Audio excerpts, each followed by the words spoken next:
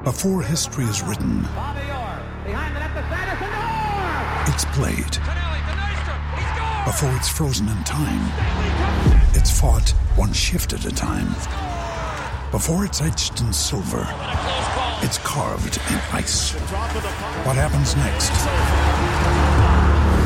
will last forever.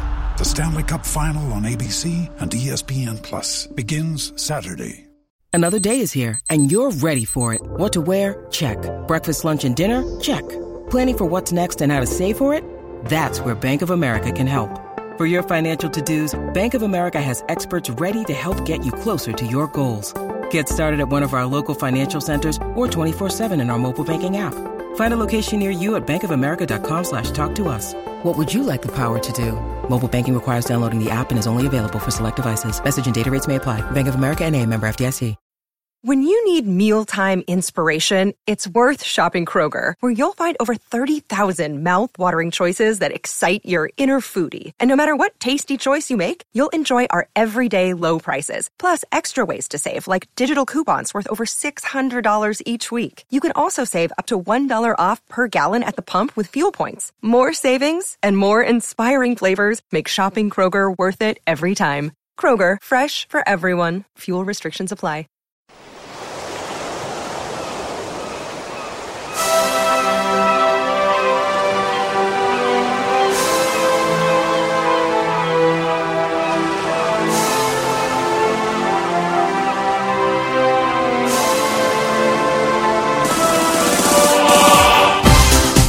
Hello and welcome to Footballistically Arsenal. You'll recognise it's not the voice of Boyd Hilton. He's off doing something showbiz, which means I'm taking the hosting seat this week. I'm joined by Ricky Lawrence. Evening. You're here to step up as sidekick. You feeling the pressure? Oh, I am. Filling your shoes. Much like Arsenal in the title race, feeling the pressure, arguably. Alex Brooker, TV Alex Brooker is with us. You're right. I'd prefer it without Boyd here. He can have his NTAs and whatnot. Well, I wasn't going to bring it up. I'm just bitter because our show's not been nominated. Okay. I should have been there, but instead I've got to do this shit. Everyone's boycotting the NTAs this year. Alex Brooker's not there. There's no point being there. You rejected your invite, Gareth, didn't you? Gareth the Bear Parker. It was a very public snub, yeah. Not into it, not my thing. Have we discussed why you are the Bear recently? I don't remember. No, I don't think we have. I've not been on for a while, so we haven't discussed. Okay, can we just recap why you are Gareth the Bear Parker? I think it was purely the hairiness, the hirsute nature of my appearance. Who named you the Bear? Boyd, which was a little creepy, to be honest, but I just went with it at that point. Just it was a privilege to be on the show, and then it got to be a thing, and then the Arsenal boys got a little bit offended by it because there was another Bear who passed away and he was part of the Arsenal crew, and they rejected my appointed moniker, which wasn't self-appointed. I'm fine to park it and leave it. I'm more than just a beard. That's what I want to be known as, I think, more than just a beard. And I've not really ever seen your massively tattooed arms before. Yeah, I hope my mum's not listening to this. Of course she knows. She knows. She just doesn't approve. So I'm more than just a beard and tattoos. I'll have to get a picture of that up on the Twitter feed. It's a good beard though, mate. Thanks. I was trying to grow a beard and then I messed it up one day trimming it, so I had to get rid of the whole lot and start again. That's where. How many weeks worth is this at the moment? This is about 2 weeks. It's what people call designer. I've never known. Why is it designer stubble? Like designer? Is that like an Armani vibe going on? I don't know. Every time I take the trimmer to it to try and design it, it just all goes tits up. So there you go. What a start to the podcast. Well, anyway, Big and just to say, Ricky, you've got barely a day's worth of stubble there going on. Pretty much barely a day. Very well. Well, look, we should talk about obviously the game at Stoke, the one game since our last podcast. Alex went. You didn't go, Ricky. I didn't go. Theo Walcott's 10 years at Arsenal today, I believe. Did Theo Walcott go? Sorry, that was... We'll talk about injured players coming back. Emmanuel Eboué wanting a return to Arsenal. We'll look ahead to Chelsea on Sunday. And also Nacho Monreal got a new contract this week, which I should mention. But listen, let's start at Stoke. Alex, you went... Yeah, it was good. I didn't see. I'd heard a lot of bad things about Stoke, and I went there with some real trepidation. But it wasn't as bad Was what I thought. It was in what aspects? The place, the local. Oh, no, I mean, it was just. I think we were kept apart, really. Like they bussed us in from the students' union. I had a pint of snakebite before the game. I think that's why I had such a great time. So you got a bus from the students' union? From the students' union, where like all the was designated away bar right near the station, straight to the ground. And the only thing that's stupid is them keeping us in afterwards. But it was a great atmosphere. It's up there with the best atmospheres I've seen. Because they are loud, away game. to be fair. Yeah, Stoke are loud, but I didn't even notice. I thought it'd be this really hostile atmosphere, and it wasn't that bad. A lot got made of the chance against Ramsey. Could you feel it? Didn't hear it. Really? And there's no way. Like Peter Coates. Peter Coates didn't hear it either. No, I found that strange that he didn't hear it. But then I also listened. I heard it. Did you hear it? Yeah. I mean, on the Guardian podcast, Amy Lawrence said that she barely heard it as well. So maybe you could hear things on TV, but obviously... Yes, other podcasts are available, such as the Guardian. But you always get the odd... I think with these things, you always get the odd knobhead, didn't you? Yeah. So, Every club's got them. It was a big thing that I saw this week about us nicking the Mesut Ozil chant from West Ham. Oh my goodness! So I want you to sing the song for us, because I heard it at Anfield when I was up there for our 3-3 draw, but it wasn't getting much response. Do you know what? I was just thinking about it in the toilet, and now you said it, it's gone out my head. Oh my god! It's gone out my head. Literally, I've been singing it. Go on. You. No. I think we got Ozil, Mesut Ozil. I just don't think you understand. He's Arsene Wenger's man. He's better than Zidane. We've got Mesut Ozil. I think it kind of trails off at the end of it. It goes again, but it was because they sing it about Dimitri Payet. But then everyone's... But then I remember the first time I heard that tune was, I think, the Cardiff fans away at Anfield. Don't sack Mackay. Don't sack Mackay. Malky Mackay. Exactly. Yeah. So everyone's nicking from So I assume that West Ham fans aren't going to any karaoke bars anymore because they don't like singing other people's songs. So that's them done then. You know, the West Ham fans boycotting Lucky Voice. 5 or 6 melodies, different lyrics, different clubs. Yeah. It's a bit like when you get too... Now, the Ramsey chants, they are abhorrent. We all know that. But then at the same time, we were saying earlier on, every club has a certain section of fans. Like we can't be too pious when we get sort of... I hear and see anti-Semitic stuff at Arsenal still. I see and hear things that make my skin crawl. And actually, to be honest, I probably cross the road to avoid more Arsenal fans than fans of any other club, because some of those ignorant fuckers think they've got something in common with me. So that's more than anything else. So when we were on the bus on the way in, I was thinking, as soon as he passed Stoke fans, he's going to kick off it. As soon as he stopped some traffic lights, just a load of Stoke fans, like just all minding their own business, banging on the walls when it from the bus, gobbing off at them. So it's just... We're no better or worse than anyone else. And it was kept behind as well. I've never been kept behind a domestic waiting for the buses. It was just ridiculous. Did you get bus back to the student union? Did you get another snake no, I got a bus back. I went in the subway. that was our post-match celebration. And then the train back, or you drive? Train back, yeah. Train back was good. I fell asleep on a girl next to me, and it was awful. I just kicked. At the game? No, just on the train the FA back. Cup final, because on the FA Cup final you did I have fallen asleep. No, I was fully awake during the game, and I did have a little tumble up some steps at the Britannia because I'd had a couple, and it was quite embarrassing. Well, they're very cheap in the student union. But the thing is, though, the good thing with me with these things is people will recognise me and they'll be like, "Hey, that bloke from telly's just fallen over. Oh, he's got the prosthetic leg, hasn't he?" Shit. And you see the thought process go. I also got my own chant as well, because we were stood outside the students' union and I was sweating, and someone started singing "He sweats when it snows" because it was freezing, and I just Is that going to stick? No, I don't think Alex Brooker sweats when it snows. Well, the West Ham fans have claimed they've had that one as well. Yeah. Well, we can see. It's a bit too specific, really, isn't on it? Sunday, ahead of Chelsea, he sweats in the snow. It might catch on. But what did you make of the game? I thought we had chances. I didn't think Stoke were what they have been when we've gone up there before. I actually thought they were more there for the taking than before. I thought we had some decent chances. I mean, Butler made a couple of decent saves, didn't he? And they had chances themselves. But we didn't have quite enough conviction. I don't know whether that's because Ozil wasn't there or what.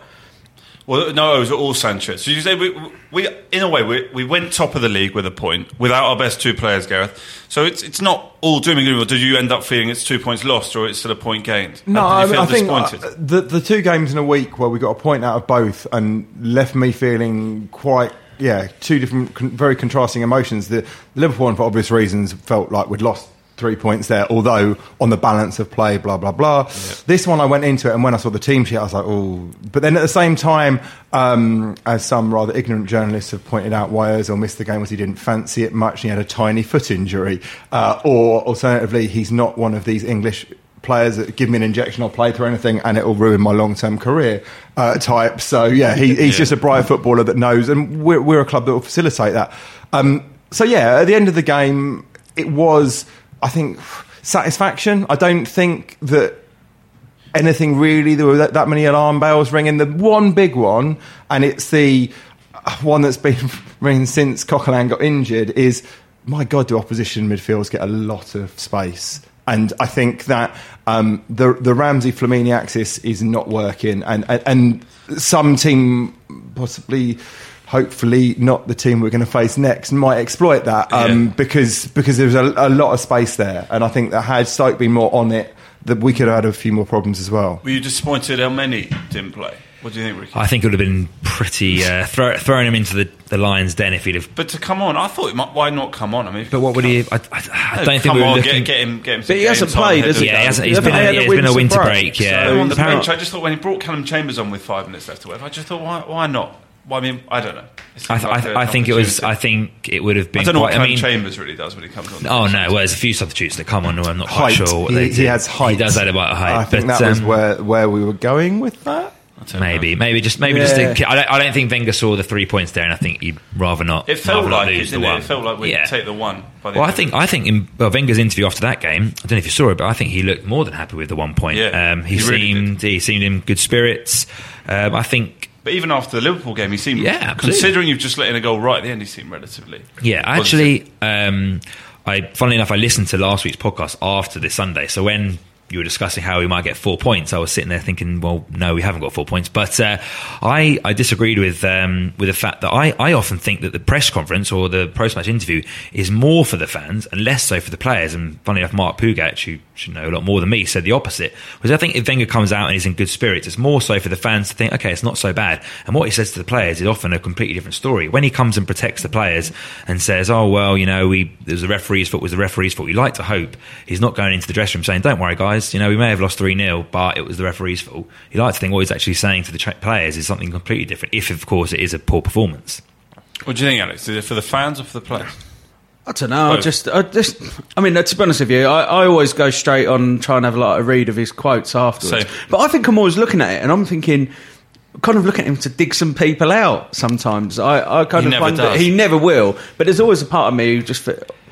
I don't know, I'm kind of looking for what's the excuse? I very rarely read the quotes after we've won well. I think he did. I mean, after Liverpool, I was surprised by Giroud had a fantastic game and is often kind of a scapegoat for the fans, talking about fans' reaction. Yeah. And he criticised, not explicitly, but implicitly, 2 or 3 players. Yeah. And he might as well have picked out Giroud and Oxlade-Chamberlain as the two. Oxlade-Chamberlain ran really down for having for poor decision-making. And that actually, if that filters through to the players, would have more of a damaging effect. It's definitely for the fans, I think. It's a media interview. It's not a player's interview. No, I suppose you're right. There was a comment after the Stoke game where he praised Cech, and so whenever he has a slightly less impressive game, he always comes back the next game, which did infer maybe he felt we could have done slightly better with one of the goals at Anfield. Backhanded compliment. Yeah, it was like I don't know if people picked up on it, but he definitely mentioned something. Either way, what Sunday has done now is it's just the 2 draws have just put more pressure on the Chelsea game. Yeah, because anything less than a win, and I just think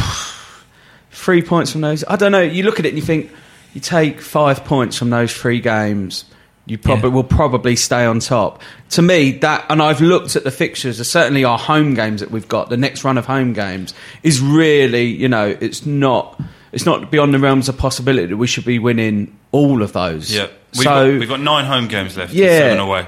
And I think that, the home games are all extremely winnable. And I just look at it and I think, if somebody had said to you, right, come the end of January, we're top of the league, and our last 3 games we've gone away to Liverpool and Stoke, played Chelsea at home, and we're still top. Yeah. You're not going to moan. The run of games thing, isn't it? And I was chatting to a Spurs fan the other day, and he was talking about their run of games, and that's it. In pockets of the season, you will have games which theoretically you won't pick up as many points you'd like, but actually away at Anfield against a team under floodlights, all the different things that are added up to create more of a home advantage. We got a good point, a frustrating point, but a good point. Yeah. Stoke is a horrible place. We got a point. Mm-hmm. Chelsea is an interesting one because normally you go, right, we're going to Chelsea at home. Let's nick a win here. That would be great. But you're watching them going, we're going to win this, right? Yeah. I mean, Chelsea fans seem to assume they're going to come and lose just the way they've been playing of late. Like, they seem so vulnerable at the back. The last 2 at the Emirates have been 0-0s. And it's just always, you wouldn't expect to score goal. But this year, I mean, they've just I'm looked just hopeless. still... Yeah, but the thing is with Chelsea is no matter how crap they've played against everyone else, you know they'll turn up against us. And let's be honest, they're not that... the players they've got aren't crap. And you know that if... they won the league last year, they'll turn up. Although Costa's meant to be injured, isn't he? I think. Talk of him being I went for a meeting. They're talking about that, Alex. I went for a meeting with Chelsea the other day, and I was walking around the stadium, and they're similar to us. They've got like big pictures of all the current players, and I was walking around going, "Well, he's really good. They've got some really good players. So it's just they're not working as a team, and clearly some players want out. But they have, as Alex right, they've got some very talented players that could turn up. However, if it was Mourinho still in charge, I would go right. They'll come. It'll be a turgid 0-0. I think there is an openness to them now, which should play into our hands. I think there is a few soft spots all over the pitch, which hopefully the likes of Ozil and a returning Sanchez can exploit. And ultimately, they are more there for the taking than any Chelsea team in the modern. They won't be coming to the Emirates full of beans. No. They won't be thinking, "I tell you what, we can really do a number on these like always." It won't. I can't see it being that mentality because they just don't have the confidence. There are those players probably like Fabregas and Terry who would love to get one over Arsenal, and also against Cech, their former teammate. They wouldn't want to see him winning the title. I kind of feel that I agree with you. They want to turn up, and they're still Chelsea. Yeah, we've still got. There's no way. I mean, if we don't turn up, we won't. There's no way we'll win. It's just simple as that. So I think that we'll be all right, though. I'm actually. Yeah, I think Ozil and Sanchez. That's a massive. So who drops out the team? Because that's the big question now. As we get towards the end of the season, and we're talking about Welbeck coming back and Wilshere coming back. You were a bit critical earlier of Theo Walcott and his lack of performance. Yeah. So who is your team going into these last few weeks, Ricky? I mean, he definitely didn't sweat in the snow. No, he didn't. Alex might have done, but no. I mean, it's funny enough. I got a WhatsApp group where we just with the people that I sit with. The official Row 27 chat. Block 103. Yeah, Row 27. And crew. The crew. And one of the guys in the group absolutely hates Walcott. I mean, it's almost like a running joke. And there's a whole discussion about it of who's going to play. And I think 4 weeks ago you'd have said there's no way Joel Campbell will stay in the team. Then it was like Joel Campbell should start ahead of the Ox. And now it's Joel Campbell should start ahead of Theo Walcott. If I had to pick the team tomorrow, the front 3 behind Giroud would be Sanchez, Ozil and Joel Campbell. And that sounds crazy. And Oxlade-Chamberlain hasn't exactly torn up trees, has he? He hasn't for a long time. He is so woefully... I don't know whether it's short of... I think he's probably just short of confidence, but... Oh, yeah, massively. He's the opposite of most modern footballers, because most modern footballers are as thick as horseshit and very football bright. He's a really bright guy, but his decision-making on the pitch and his understanding of what's around him, his awareness, is getting worse and worse. Yeah. And I think he does maybe he has anxiety problems because the amount of times he tries too much. Yep. And you think, dude, like... But is that pressure on him? Because he knows he doesn't get into the team. Like, if everyone's fit, so maybe he's full. Yeah, then you could... But then Ramsey does the same thing, and he should look at it at the moment and think, well, there's no chance I'm not getting in this team. And he still tries to do some absolute... He does. He tried a pass the other week against Newcastle at home, which when he went to do it, I generally thought this pass is it will defy the laws of physics if it's Mesut Ozil, you'd be like, okay, this can work, this will work. And it makes him look worse when you watched Ozil, because some of the stuff that Ramsey's trying, I mean, it's just... And both, I mean, not... Oh God, I'm going to sound like Michael Cox here, but when you look at heat maps of players like Ramsey and you're thinking he's a centre mid, isn't he? And he's all over the place, which is great if you've got that very strong fulcrum in the midfield which Coquelin provides. We don't have that at the moment. In a way, someone who is bright, feels a bit of Ramsey bashing. I haven't been on here a while, and I used to be known for being quite anti-Ramsey on here. Yeah, and doesn't like Ramsey. But I just don't rate him as highly. And brilliantly, when I was on the Twitters, one of my most retweeted tweets was like, look at this prick. He's talking up Coquelin and talking down Ramsey. And then, funnily enough, over the last sort of 9 months, that one's died down. But literally, people 4 years after the event would be still retweeting this tweet going, "Oh, what a dick!" And I began 4 years ago, mate. If you genuinely can say 4 years ago, Aaron Ramsey would have been in your starting 11, and he stepped up and he did well. And now, Alice is right. I think again he's trying too much. It's not working perfectly, but it's working. And I think that's the thing. We almost are getting to a point where players are coming back from injury. Hopefully, touch fate wood, we are going to have a more balanced squad in the not too distant future where we'll have selection problems, because at the moment people are picking themselves. But yeah, the idea of on Sunday, someone's going to have to drop out. Yeah, for me, through gritted teeth, it would be Walcott. I'm quite excited about seeing sort of a forward 3 or 4, if you include Ozil in the forward trumpet or whatever, of Giroud with Sanchez and Walcott playing off them at some point, because it would scare a lot of teams. But on form and on work rate, and it's the work rate thing for me, Joel Campbell is having to work harder because the central midfield isn't working so well. Walcott does not do that. Chamberlain does not do that. So we need someone like Campbell in the team at the moment. Campbell's energy just seems to be extraordinary. But also what's been so pleasing is there was one through ball against Liverpool. I think the one he played into Bellerin that went across to Giroud and somehow he missed. But then also the one on Sunday where he slipped in Giroud was just Ozil-esque. Is that fair? I mean, I don't think Joel Campbell is a brilliant player. I like to think he shouldn't be. We should have players better than Joel Campbell playing for Arsenal. However, whilst I agree, Gareth, that Walcott's work rate isn't good enough, at the moment neither is his form. He's not producing anything that you say, well, stick him ahead of Campbell. If both of them are as sort of on par in terms of performance, if one of them's going to work hard and the other one's going to look at not necessarily look at Wenger as if he's bemused why he's coming off, but he didn't look particularly happy when he came off on Sunday. And I don't know what you guys were doing watching the game, but I was thinking, too right, you should be coming off. You've done absolutely 100%. Nothing for 70, 75 minutes. So, I mean, normally I put Walcott in ahead of Joel Campbell every day of the week, but now it's like Phil's still got this thing where he obviously just thinks, well, if we've got somebody else, then why can't I be playing up front? Why aren't I playing up top instead of Giroud? And Giroud gives us something different, and I don't know how. It's just sometimes, his form again out wide isn't.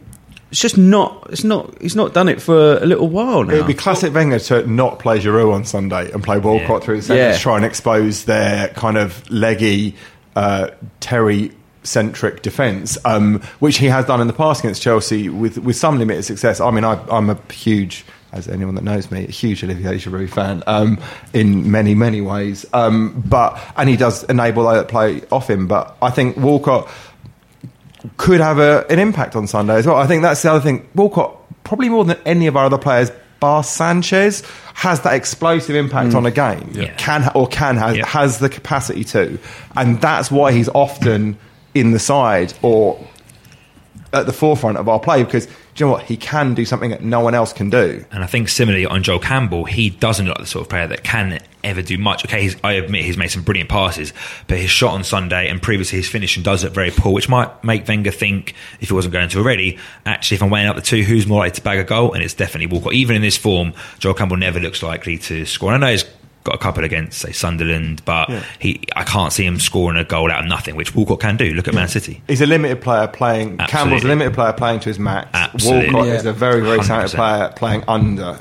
Yeah. Well, we're talking about Walcott a lot. It's 10 years to the day, as I said, since he signed for Arsenal. Jesus. Which is just unbelievable when you really think about it. But then we forget, he went to the 2006 World Cup, didn't go to the 2010 World Cup. And they've got the stats here in the paper in front of me. James Ollie's done the article in the Standard. So 2012-13 was his most prolific season. Played 43 games, 21 goals. But then it's the injuries that have always sort of blighted him since. 18 games the following season and then 21. But this year, injuries, he's been clear, but 24 games, but just 5 goals. And that is kind of the question mark against him. I mean, I know he's playing out on the right, but 5 and 24 is not a ratio that would overly excite. Or do you think it's too much into the stats? If I was thinking, because I couldn't believe until earlier it's been 10 years since he's been here. What were you doing 10 years ago? I still think the same as I do now, though. I still think, he's going to do something really good soon. And it's 10 years on. Yeah. And he's shown it in glimpses. And I feel sorry for him with injuries. But ultimately, I don't know. I think maybe as well, with the England thing, and people said that might have affected his confidence. That was 10 years ago. Couldn't give a stuff about that now. I went to the World Cup in 2014. I had no impact on it either. So it's by the by, isn't it? Whether Theo went to the World Cup I don't know why people keep bringing that up. If he's still bothered about it now, then there's something wrong with him mentally. He won't care. The thing is, I like about Theo is that he's a good pro, and he's not going to be going into. He's a good guy as well. Yeah, he is. Have you done stuff with the homeless FA? I've done stuff with Arsenal with him. I've done stuff with when I was working with Bob as well. And he is a very nice guy. In fact, I've had a conversation with him going, you're actually too nice a person to be a professional footballer because you do kind of contradict pretty much every rule in the book. But at the same time, I think he is a bright guy. So similar to what I was saying, a lot of our players annoyingly are intelligent footballers, and I mean intelligent human beings.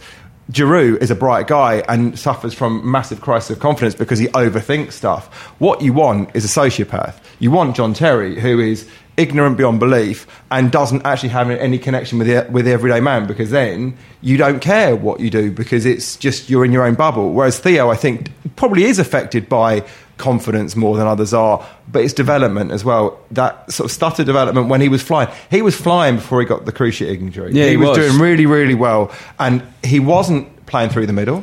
This I want to play up front. It always annoys me. We don't play 4-4-2, so it's not a centre forward. Those inside forward positions that Sanchez and Walcott play are almost nominally centre forward positions. They're not a striker out and out, but they are a centre forward. They are an inside forward position. So in which case he is getting 85% of what he wants. It's just the fact that he's got to develop his game, and he's got to develop his game alongside his teammates, and his teammates have chops and change as well. Two things. So the South Africa thing that you mentioned, it is mentioned so frequently that it is almost odd. But then again, how many players get called up to an England squad having never played a game in the Premier League? Like, it probably won't happen again. But the other thing that always gets called up is when Chris Waddle said he didn't have a football brain, which was admittedly like 5-6 years ago now. But is that fair, or is he matured into a better footballer? I think no player I can remember has split opinion like Theo Walcott. I mean, like I said, I sit with Arsenal fans that think he's absolutely fantastic and could Boyd loves him. If Boyd was here, we'd probably be having a completely different conversation. But yeah, some people think he's absolutely fantastic, great finisher, can scare any defence, etc., etc.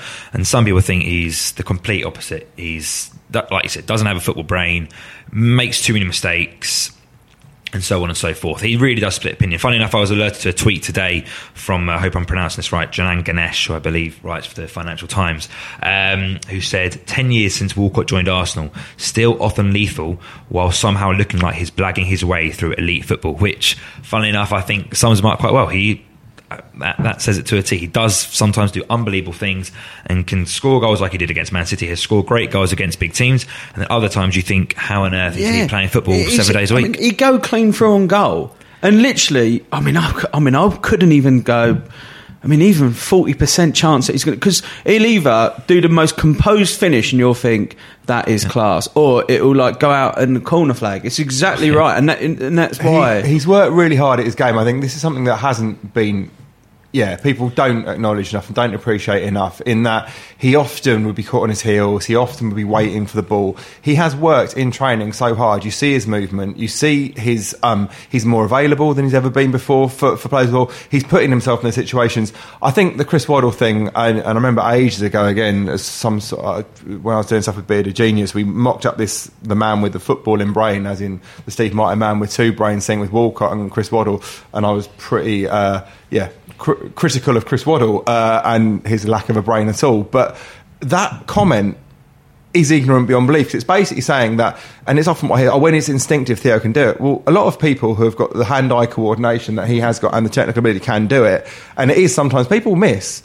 Dennis Bergkamp missed chances. Yeah. It's people are putting people under the microscope to such an extent now. What Walcott gives us isn't the same as what Ozil gives us. It isn't the same. We are going to get more consistency from certain players than we are from Walcott, but we're going to get impact from Walcott. And I think that is what we expect every game, him to have this hat-trick hero, blah, blah, blah. He's not going to be that thing player. As well, when Walcott's on the team sheet, if you're the opposition, you'll always be thinking about that, thinking twice about that pace. And leaving space in beyond. The other thing as well, I know Theo didn't put in like a massive shift on Sunday by any stretch of imagination.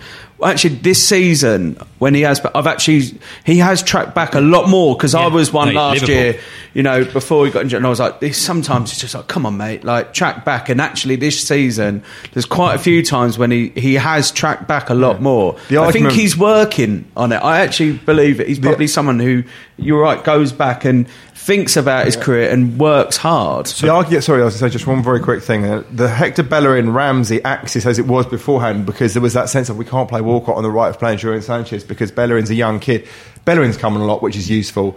But also Walcott has made a mockery of that often by working hard in tandem with him. And I think possibly it is what we're saying earlier on about the team picks itself. That unconscious, I mean, Mum would be proud of me because it's not subconscious, it's an unconscious thought. That unconscious thought of, well, I'm in the team anyway, means you don't play to your maximum. And that's what I think Walcott might be guilty of on Sunday, which is he knows with everyone that's out, he's one of the first names on that team sheet. And unconsciously, he will not be as up for it. And it's not, in a way, his fault. It's just the frailty of the human mind. We talk about the fact he's still only 26, even though he's been at Arsenal. When you talk about footballers peaking 27, 28, quite conceivably, is he a player you can see staying at Arsenal for the rest of his career? I think I can see him. There's been a couple of times with the contracts when it's... I mean, the last one, certainly, I thought he might be on his way here.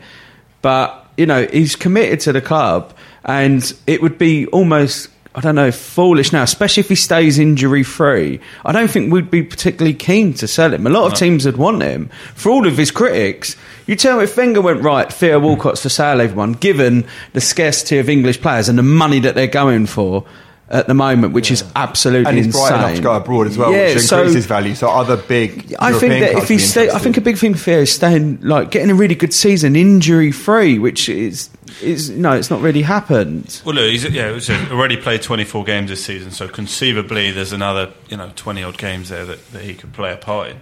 Yeah, I think the thing is that I've thought about Walker for a while is that what's he going to offer when his pace goes?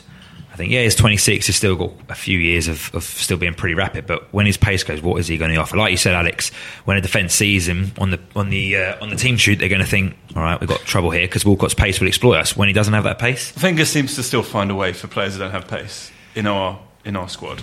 I mean, there's various ones that we can point to. But with Walcott... Who can you point to? Well, I mean, people like, okay, Arteta and Rosicky never had it, but when your main attribute is your pace... His game might adapt. I mean, there's a way of adapting the game. And anyway, that is several years Can we cross that bridge when we come to it? Actually, by the time that happens, we'll have won a couple of European Cups and league titles. Or you can cut your losses and make a decent amount of money on him. It's well, what do you want? Do you want Eboué back? Because that was in the news this week. Definitely not. I didn't. You know what the scariest thing about the Eboué thing isn't the fact he said it, is the fact that actually, do you know what? It's not beyond the realms of possibility, really? Right? We loan out Debussy this month. We loan out Debussy, which I still think is... I cannot believe we would possibly do that. Given the fact that Bellerin looks like he's slightly knackered, I couldn't care less if Debussy wants to go to the European Championship. He's quite a toxic effect. He's having quite a toxic effect on the squad, and that's what Wenger's very acutely aware of. Is that right? Okay. Yeah, it's that balance. We want this harmonious, positive squad all pushing together to one goal, and we got this gripey little bugger in the dressing room demanding to play when actually he's got no right to play. Callum Chambers is a fair. Yeah, he struggled a little bit last season, didn't he, when he played out right back? That's my only fear. Not as much as Debussy has struggled this season when he plays. I get what you mean about Debussy being quite toxic, because some of the stuff he like that stuff I think it was in L'Equipe that got there was some translated quotes this weekend, and he's just like, I should never have come here. And I felt like, and that is absolute bollocks, because when you came here, you went straight into the team. He went straight in. Yeah. Don't get me wrong, I felt sorry with the injuries for him. Like, the two were just freak injuries. Someone comes in and does better than you, then work your hardest. Don't moan about it. If he was, how old is he now? 31? Should he not know better at this stage of his career as a senior pro in that team to know, given the amount of games that Bellerin is playing, one, he'll have a dip in form, and two, he's going to get a bit tired eventually, and you will get your chance. And for me, you take it. Yeah, there's no chance he won't play a part in the 20-25 games. I don't know. By the looks of things, I mean, he wasn't even on the bench for a couple of games. It looks like he's on the way out, and I couldn't agree more with Alex. Sorry, Josh, I was going to say that if we loan him out and don't replace him, it is scandalous. I mean, like if Bellerin has a bad run of form, not that he's been absolutely fantastic, although he's picked up a little bit. If he has a bad run of form, or more reportedly gets an injury, we've got Callum Chambers at right back. Boué back on the free. Someone he's like, available. In the past, we've always spoken about like our centre backs not having enough centre backs. We have got 2 centre backs who could be emergency right backs at that point. Why put ourselves in that position? Send him out on loan, fine, but sign a right back. But I genuinely don't think we need to. I don't think we need to. Surely if Debussy goes, we do, right? No, because Chambers. No other club has got 3 right backs in their squad. No, why would you have 3 right backs in this? If Debussy has to go, but I don't understand why he has to go, but if he's toxic, fine. Send him out on loan, sign someone else on loan, or just sign a right back, and when Debussy comes back... But anyone but Boué, because... I was joking. I don't want this to happen. No. It was a bizarre quote. I think the quote he gave The Sun was... it was literally the quote. There was 8 words. It was like, I'd love to come back to the Arsenal. And everyone else in response in unison was... I'm sure there's lots of other people. Yeah. He's not playing for anyone, is he? No, he's I didn't even realise he's out of contract. He's completely out of contract. Yeah, so I didn't even realise. Theoretically, he'll probably train with us because Wenger loves an old boy training with us. Yeah. But also he's supposed to be an incredibly funny character. Yeah, so maybe but opposite it's worth get rid of Debussy. But then Boué can come and just be in charge of like taking the players out for a social or something. Well, basically take over from like mascot duties. We don't need they don't need comedians in there. If you go and get like McIntyre in to do a quick 10 minutes before a game, then we've got Gunnosaurus. It works. It cheers. I feel like he'd be up. head of like social events, though. He would organise. He's a well-meaning tit, and when he was in our squad, it kind of epitomised the paucity of options we had. I think it's a smile to be had to when he said that, but no more, please God, no more. You say the players get more nervous towards the big games at the end of the season. It'd be nice to have someone like a Boué in the dressing room relaxing everyone. So I'd rather have Petr Cech. Yeah. Like if people are getting anxious and you want someone, you don't want someone dressing as a lion and jumping out behind doors. You want someone that's won loads of titles and is really good in goal. The dressing room and the Boué's put his clothes in the shower. He's put his hat in the shower or done like a turd in it, and he's just like, I mean, who is this guy? He's not even playing Arsenal. Yeah, I just brought him in to boost morale. He's done through the hat. We don't need a cheerleader. We may need a right back. You know how Nigel Mitchell often does a half-time announcement. I reckon if a Boué came, he would get terrific. Brilliant. It would be the opposite of when he actually played. Or maybe a Boué could take over from Nigel. Here we go. Nigel, who is due to come on the pod in the next couple of weeks. We are doing you out of a job. We want a Boué doing the half-time interviews with Jimmy Carter. Well, it might be audible. A Boué interviewing Jimmy Carter and Ian Selly would be terrific entertainment. Dave Hillier not talking about baggage. I think we're in a position where we have to be brutal, and hopefully Debussy stays and is our second choice right back. But if not, I can't see a situation where we don't get another right back because it's just too risky. I agree with. I can't see a situation where we're playing, say, Man City away in the penultimate game of the season, and you've got Koscielny at right back because our second choice right back is Aston Villa. That doesn't make sense to me. Well, the thought was originally maybe West Brom, which is why Gnabry got sent back because you can't have 2 players on loan at the same club. But that doesn't seem to have happened. Like if it was happened, surely it would have done by now. And I want to talk about the other fullback. Nacho got a new contract this week, and Alex, he's probably one of the maybe a lot of people would criticise him at the beginning, but a shining light in our defence. I'm the same with Ozil. I'll hold my hands up and admit that at times I just thought, what is going to happen with this guy at this club? And I thought it about Nacho, but weirdly enough, I thought that what helped Monreal a little bit, it kind of changed him. He played centre-back a few games, and he played really well, and he's just carried on that form, and he's always solid. Like, you can't deny that. He's a good player, and the fact that Gibbs looked certain to be first choice for how many years, and now when Gibbs plays, you're just like, God, do miss Nacho a little. He doesn't have a play left back anymore, Gibbs, does he? He's not trusted there. He's not auxiliary winger. I think Nacho, Alex is right, that period at centre-back, he obviously possibly worked in his physicality, definitely worked in his positioning, and maybe or became more aware of the need for positional play in our defence more than many. Because, yes, he does bomb on similar to Hector on the other side, but at the same time, he is seen as probably our most reliable defender this season. I think 100%. The likes of our centre-backs, who are phenomenal when they're on their game, no one can say I've been as consistent as Monreal. Monreal has been our most consistent defender this season, and he's definitely deserving of his new contract. I agree, totally. Which brings us on, I guess, to concluding, looking ahead to Sunday's game. None of us, I'm never that excited when we play Chelsea because I've got this feeling from the last few years that we just don't win. I mean, Wenger's record against Mourinho was obviously, famous, so he only got a Charles Shield win. Even with another manager in charge, are you confident, Ricky, going in? Fairly. I think we've got a great chance. Like I said, and Sanchez coming back into that team is an absolutely massive plus for us.